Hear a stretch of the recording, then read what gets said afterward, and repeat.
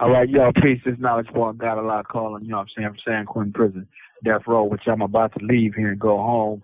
However, I'm going to go to the mainland, but I want to bring attention to all the brothers and sisters in the free cipher, as well as, you know what I'm saying, the brown brothers and sisters and the civilized Caucasian people. We need to teach our children.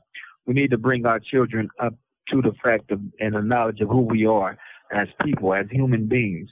We need to give our children a proper education about who we are as a people.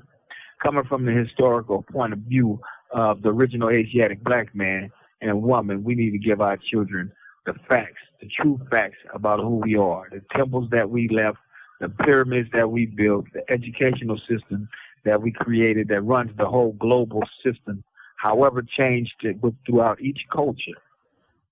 We need to really reach back and teach our children the knowledge of themselves.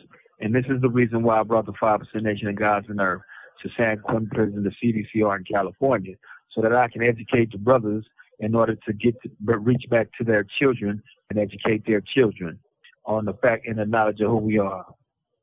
So that's it. With that said, you know, I appreciate y'all, and may we in turn build toward the future, which the children are our future. So let's get them the knowledge of self. Let's truly get them the knowledge of self. And the number one question is student enrollment. Who is the original Asiatic black man, the mega, the owner, the cream of the planet Earth, father of civilization, and God of the universe? So let's give them the knowledge of self. Thank you. Peace. These commentaries are recorded by Prison Radio.